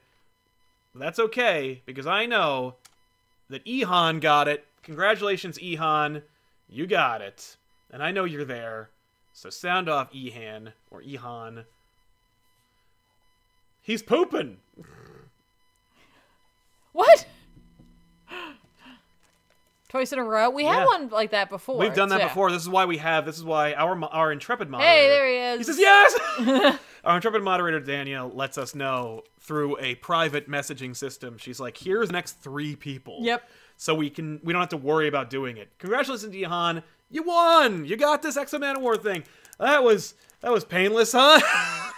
Woohoo! But yeah, so Ihan, I want you to do me a favor. Email me, sal@comicpop.net. Send me your name and your address, and I will mail this out to you. So yeah. That's it. We want to thank you so much for hanging out with us. Before we go, because we're hanging out with you and you may not have anything to do, I want to let you know that we were going to be increasing some live streams, but in order to do that, we're going to be spreading them out across multiple systems. Not only do we have YouTube, we also have a number of other options for you. If you like video games, if you want to check out what Doom Eternal is all about, you can watch this lovely lady play Doom Eternal and rip and tear to her heart's content on twitch.tv/comicpoptv. Tomorrow? What are your days that you're twitching? Well, I've been twitching more, so like last week we did Friday, Sunday, Tuesday. I'm definitely doing tomorrow, and then depending on if we're shooting, I'll determine what day we're going to do next. It could be Thursday or Friday or both. I don't know. Yeah. I kind of want to finish it up. Right. Yeah, we'll finish that game. I literally don't know how long it is though. Yeah, I don't know, but check let's it out. Rip and tear. So tomorrow, what time? What time's good for you guys? Because I could do any time. Yeah. I have been doing later, but like I might do earlier. I don't know if that's better for people. I think you should do earlier. You were thinking about doing that back when we weren't hit by a quarantine. I was. But yeah, so on the Purple channel, you can watch Tiffany play that on tomorrow. You can also catch us over on Instagram.com/ComicPopOfficial, because somebody took Comic Pop and never did anything with it again.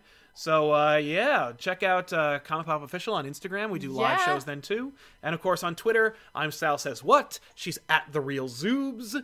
And I also do live things there. I may do a live stream showing off the studio a little bit, because I just got it into a place that I want it to be.